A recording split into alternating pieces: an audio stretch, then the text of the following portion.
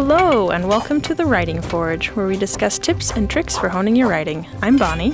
I'm Miranda. And we're your hosts. Let's get into it. Hello, listeners, and welcome back. We're happy to introduce you guys today to Tracy Hume, our guest. Welcome, Tracy. Thank you. We're going to talk today about ways to reinvent yourself and get established as a writer. But first, Tracy, why don't you go ahead and introduce yourself? Let us know how you got to where you are in the writing world. Sure. I've been a freelance writer for 20 years. Nonfiction, I don't have a fiction bone in my body.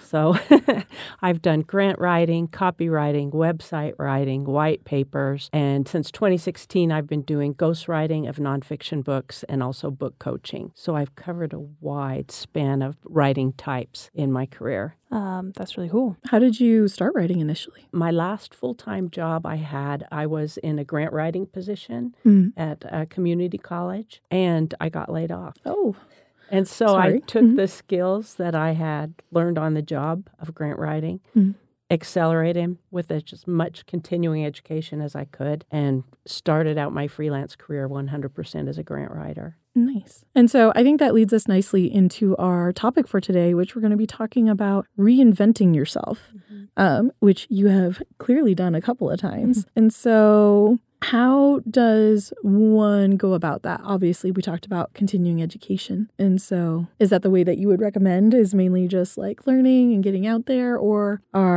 how does one go about the process of reinventing themselves? For me, the key has been following my curiosity. So whatever I'm curious about, whether that's a different type of writing or whether that's a subject matter, that has always led me on to the next step. Like when I was doing grant writing, I was doing other types of higher education writing as well. And I kept coming across, I was doing market studies, like what kind of programs should colleges open up that were up and coming, new degrees and stuff like that. And I kept coming across health information technology. It kept popping up, and I was like, what is health information technology? It's basically the intersection of healthcare and technology, like when they moved to digital records in hospitals and things like that. And I was curious about it, so I found an online program, took a 1-year certificate in the subject matter, and then I put myself out there. I like to tell this story. I was like, who's going to take a chance on me? I've never written about healthcare information technology. I have this little certificate. I Googled editors, health information technology, and I found the blog post of an editor who said, I've just spent another night completely rewriting a freelancer's copy. So I emailed her right away and said, hey, I'm new at this, but you'll never have to rewrite my copy. I will always submit on deadline. And that's how I launched into that new direction from grant writing. I was thinking, like, we're talking a lot in the context of, like, if you're trying to make money as a writer, and it feels like it's important to have that, following your curiosity and being willing to try new things, and to have lots of different areas of expertise, so that if something happens and say, one client or something you have where you've been making money dries up, you've been reading something else, you can reach out to someone and try something new. And I think that's a great way to make sure you keep making money if you're trying to make money.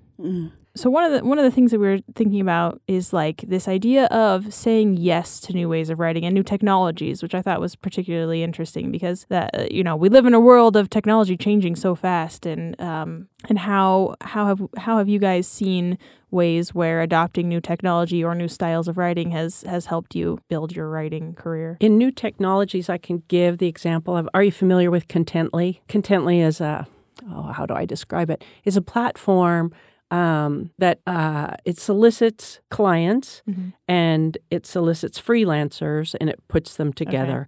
Okay. Not quite a Fiverr, but that kind of, but like a little higher quality than that. Yeah, pays a little better and stuff like that. So you're pitching. The client is telling Contently what they want, and you're pitching your ideas, like give me 5 ideas on a healthcare blog or something like that. Something a little closer to like Submittable. I'm not familiar with Submittable. Okay. But I think Submittable is probably the fiction equivalent. Yeah, this is the nonfiction client copywriting work. And they had I I did a handful of jobs for them, and they have, it's their proprietary platform. You have to learn how to write within their editor, how to follow, probably like Submittable, how to follow how your piece of writing is going along, what stage it is in the editing process. It's always new, something new. Yeah. And you have to be open to that because it changes, like something pops up and then it disappears and then something new comes up. Right now, I'm excited about Substack. I know a lot of people are. Yeah. Yeah, I'm a little late to the game. It's been around since 2017, but still, that's fairly new in the area of putting your writing out there to the public. So, yeah. New technologies, I think you just have to keep your eyes open and see what's emerging. Well, and we've had a couple of episodes on AI already, but that's, there are lots of different ways that you can use that to help you. And yeah, like what you said, just keeping your eyes open and being, trying to be aware, trying to be on the edge, that will give you an edge over other people who are perhaps in the same market as you if you can be flexible. If we're talking specifically in writing for a client, yeah, like you said, if you find a client who has some kind of special software or method that they want you to use and you're okay with that, which we'll get to in a little bit, but that being able to be flexible and to try new things can be really key for writing. In nonfiction, I do a lot of interviewing clients.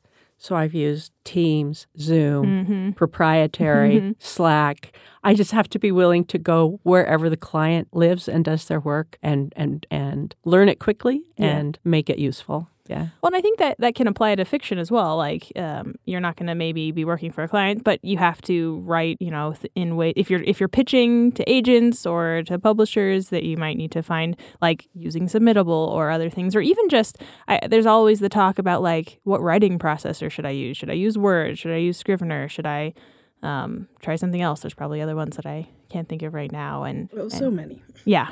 And the nice thing, too, about trying out new things is you might find something that works better for you. I'm really big on that, just generally, like, try new methods of writing, try planning, try not planning, try, this kind of story structure, try this kind of story structure, try writing your conclusion first, that you can try different things, and you might find that one of them actually makes you a better writer. If you don't mind me jumping on that leads to one of the other points I had about trying things and not being afraid to discard. And that includes not only methodologies or types of writing, but clients. Yes. Because when you... Like I did maybe 6 stories for Contently, and I figured out it just wasn't my thing. It wasn't for me. So when you discard things that don't work for you, you open up space for the things that do work for you to fill that space. If you cling too tightly to things that aren't really meaningful and rewarding to you, you don't allow that space for the good stuff to come in. Yeah. And it can just, I know this from my side of editing for things. I've had clients or who come to me and are like, I want to do this way. Like early in my editing career, I had some clients who said, I want to send you, like a chapter every couple of weeks and you edit that chapter. And I did that, but it just didn't work very well for me. Like I needed to be able to have the whole picture before I could give them advice on the whole thing. And so I have gotten to the point now where if someone says they want to do that, I'll be like, sorry, I don't think I'm the right one for you. Doesn't necessarily mean that some other editor won't do it, right? Like for some people that method works really well. It just doesn't work for me. And I've figured that out and I've saved myself eventually a lot of frustration and stress over trying to work to someone else's method that just doesn't work for me. So absolutely. And it is okay to say no. It's hard. That's sometimes a hard lesson for me, but it is okay to say no. It's hard if you're making a living at it because you always think, if I say no, I'm not going to be able to pay my mortgage next month. Yeah. So it helps when you have enough experience and enough inbound coming in that you can look into the future with confidence and say, okay, I'm going to bite the bullet. This client has red flags all over the place. I'm going to say no, and a better client's going to come along. Yeah, that is definitely a fair point. Like early on in your career, you might just have to ignore some red flags because you're trying to eat food. So how can you keep your eyes open for new opportunities? Because you mentioned that being important to keep aware. So how do you actually do that? In the old days, 20 years ago, it was in-person stuff. Every conference I could find that appealed to me. Can I plug the wonderful Writing Heights? Yes, you can. Writing Heights Writers Association conferences, which are fabulous and are more accessible than ever because they've gone to the hybrid format.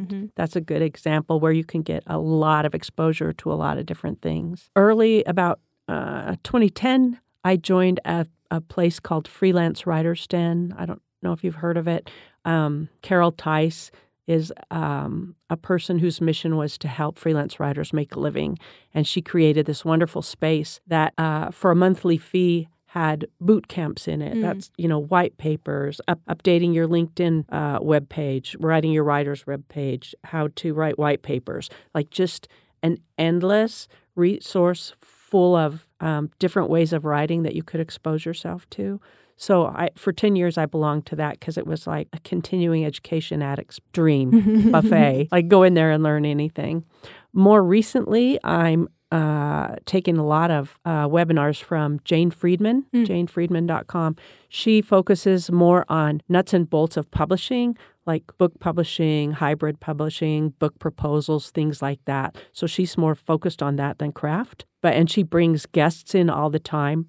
The webinars are $25, totally accessible. You get transcripts, recordings, and it's a nice way to get a bite-sized introduction because she is at the front edge of the publishing world. It's a nice way to get a bite-sized introduction to a bunch of different topics. And I know, Miranda, you've talked about just there's so much information on YouTube, right? Like there's quite a bit. Yeah. Have you found, how do you trawl through YouTube to find what's actually good versus? Unfortunately, it is like a good proponent of that is time. Just trying out a whole bunch of different channels, seeing what they're talking about, seeing if the information is relevant to you or if it's done in such a way that makes sense to you. Because I've seen people who have a ton of great information, but the way they explain it is definitely not from my personal thought process. And vice versa. Whereas there's people who they speak and everything makes sense, at least to me.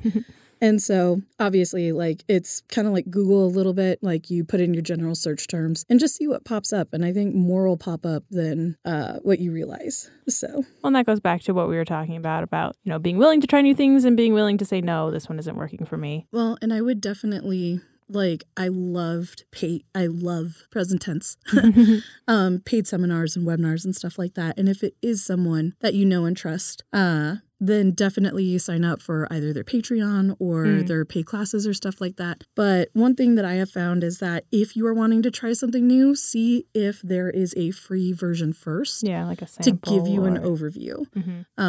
So that way you have a chance to dip your toes in the water. You have a chance to see if this medium, this style, this is right for you. Because I have found that I have spent hundreds of dollars on seminars that I then didn't subsequently use because the only thing I took away from it was, unfortunately, this isn't for me. Which it happens. Yeah. It's part of professional development. Right. But if you can avoid it, definitely try. And it's not all doom and gloom. Sometimes you can, take a wild shot on something and you're like, oh my God, that was so mind-blowing. And I think the other caveat is everybody's trying to make a buck, right? Yeah. You have to watch out for the people that are trying to upsell you. What I love about Jane Friedman, she just says, this is what you're going to get. This is what you're going to get. And there's a lot of people out there who take advantage of writers and say, I'm going to tell you how to ghostwrite in 45 minutes. How to become a bestseller. And Yes. And then at the end is, well, this is just a taste of it. For $500 more, sign up for my week-long book count, or for $1,000 more, sign up for my year program. So I really look for people that are spelling out upfront what you're getting for your time and money investment and aren't always trying to upsell you deeper and deeper. I was just thinking another thing that can help you find the more useful resources is some of the professional organizations and stuff. You mentioned I don't know if that's an organization, but the Freelancers Den, and I know in the editing world there's the Editorial Freelancers Association, there's the American Copy Editors Association, both of which have webinars that you can go into and things like that are vetted, right? So that is a benefit. There are certainly great things out there that aren't through, associations like that. But if you're just starting out and trying to figure out where to go to find reliable information, that organizations like that is a good place to start. Doesn't Writing Heights Writing Association website have a page of vetted resources? Yeah, or at least suggested ones. Yeah, we do. We have a page on the website that has here are some places you can go to find some information. Yeah, good point. Thank you. Some other places to look to are I know Publishers Weekly has a free newsletter. And some of the big publishing houses too have newsletters. They update their websites. They also have blogs and stuff like that. And so if you're looking for opportunities or emerging technologies and things of that nature, social media is unfortunately a necessary evil, but usually you'll probably see it on social media first, and then it'll probably jump to a newsletter, and then it'll probably become mainstream. Because I know I heard of Kindle Vella. I can't remember if it was through Instagram or if it was through, I don't remember where I first heard it, but it was definitely a social media avenue, and everyone was like, what's this? What is Kindle doing? This is new. This is weird. And so I heard it there first, and then I started hearing about it professionally in like writers' conferences and stuff like that afterwards. But I guess that is a question. Where are other good places to look for opportunities and emerging technologies? I'm going to sound like I'm a flack for janefriedman.com. but what I love about her stuff is it's bite-sized. Like you said, you don't want to spend $400 investigating something and then find out it's not for you. Right. So right now her stuff is like, it's 1 hour or 90 minutes. It's $25. Yeah. So it's an affordable way to explore short term and to be exposed to things. Now, her stuff focuses on the publishing world. There's other, Allison K. Williams, familiar with Allison K. Williams? She is one that kind of has the same kind of short-term, one-off, not a big investment webinars, but she focused more on craft, a lot more on craft. She started a series called Craft Talks, so it might focus on dialogue or story or editing or something like that. And again, it's bite-sized pieces, and they often bring in outside experts so that you can follow that rabbit trail out to that person who's an expert after you get this little bite-sized sense of whether that person speaks to you or whether that idea speaks to you. I like that too, because I was just thinking it's a good thing to get multiple perspectives on something too. Like, this is maybe a metaphorical example, but just like when I edit something, I don't want my clients to think like I'm the end all be all. You need to listen to exactly what I say. Like, it's really good to get multiple pieces of feedback. You want to have a critique group with lots of other writers in it. Sometimes you just work with one critique partner, but anyway, the more if you can get a lot of people confirming something, then it's more likely to be real or helpful versus if you just hear one person saying it. That might be a little bit less likely. Helpful. Yeah. It could be sketchy. Yeah, exactly. Harder to say. We are running short on time. So I was just thinking maybe we can close off with, we were talking about, places to find education and do technologies and things. But what are some tips and tricks for getting the most out of your learning opportunities? So you found a webinar that you like or whatever. What do you do to make sure you're getting the most out of it? I am a pathologically thorough person. I don't know how else to say it. So I will watch the webinar live, and then I will go back, and if a transcript is available, I will go back and read the transcript through and highlight, just because, that's the way I intake information. If a transcript's not available, sometimes I'll send the link over to rev.com, where I get a lot of transcripts made. They have auto transcript. I know there's software that can do it too. And I'll actually make myself a transcript so I can go through and do that step of listening to it. Well, that's a really good point. Like knowing your own learning style. I'm the same way. I need to read something really to understand it. And I get frustrated. Like there's like for the Writing Heights website, there's a support page and almost all of it is webinars. And I'm like, I just want to read how to solve my problem. I don't want to watch a video. So knowing that about myself, I think that's great. If I was going to go to a webinar, maybe I'll see if there's a transcript or make a transcript and be able to internalize it a lot better. That's a great tip.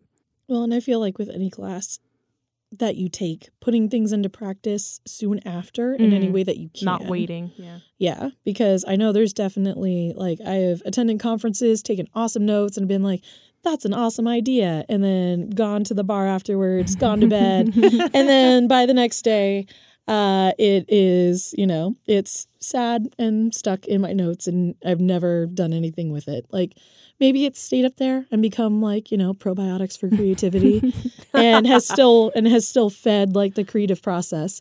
But I definitely know if I don't try to like implement it in some small way, I am much less likely to call on that tool in the future. That's a good point. Yeah.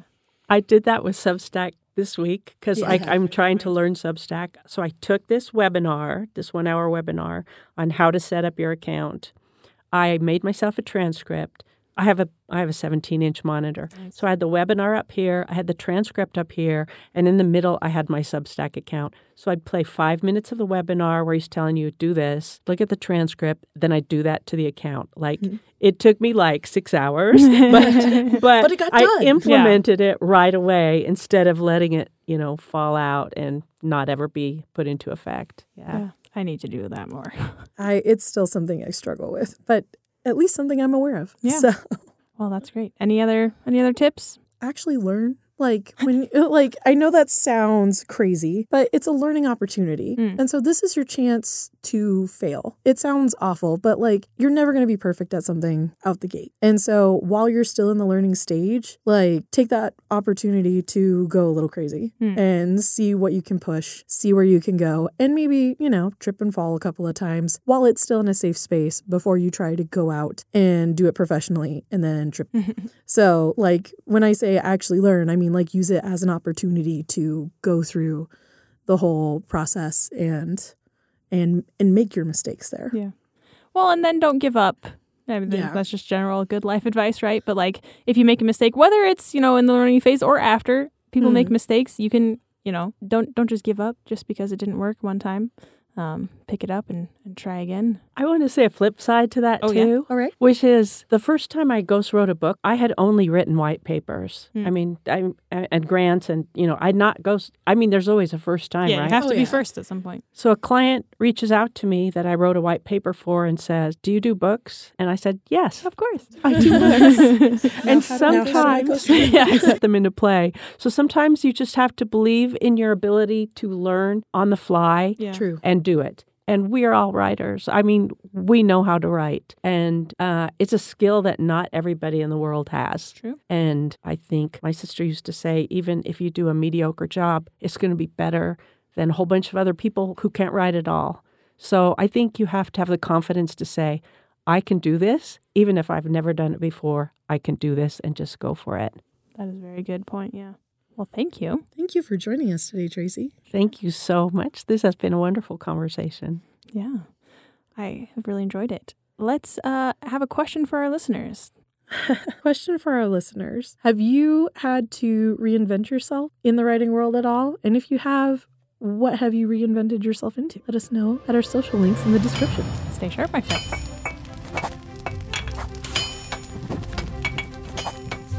To learn more about The Writing Forge, check out our social links in the episode description. Subscribe to The Writing Forge wherever you listen to podcasts. Don't forget to rate and review. For more informational writing content, be sure to become a Writing Heights member.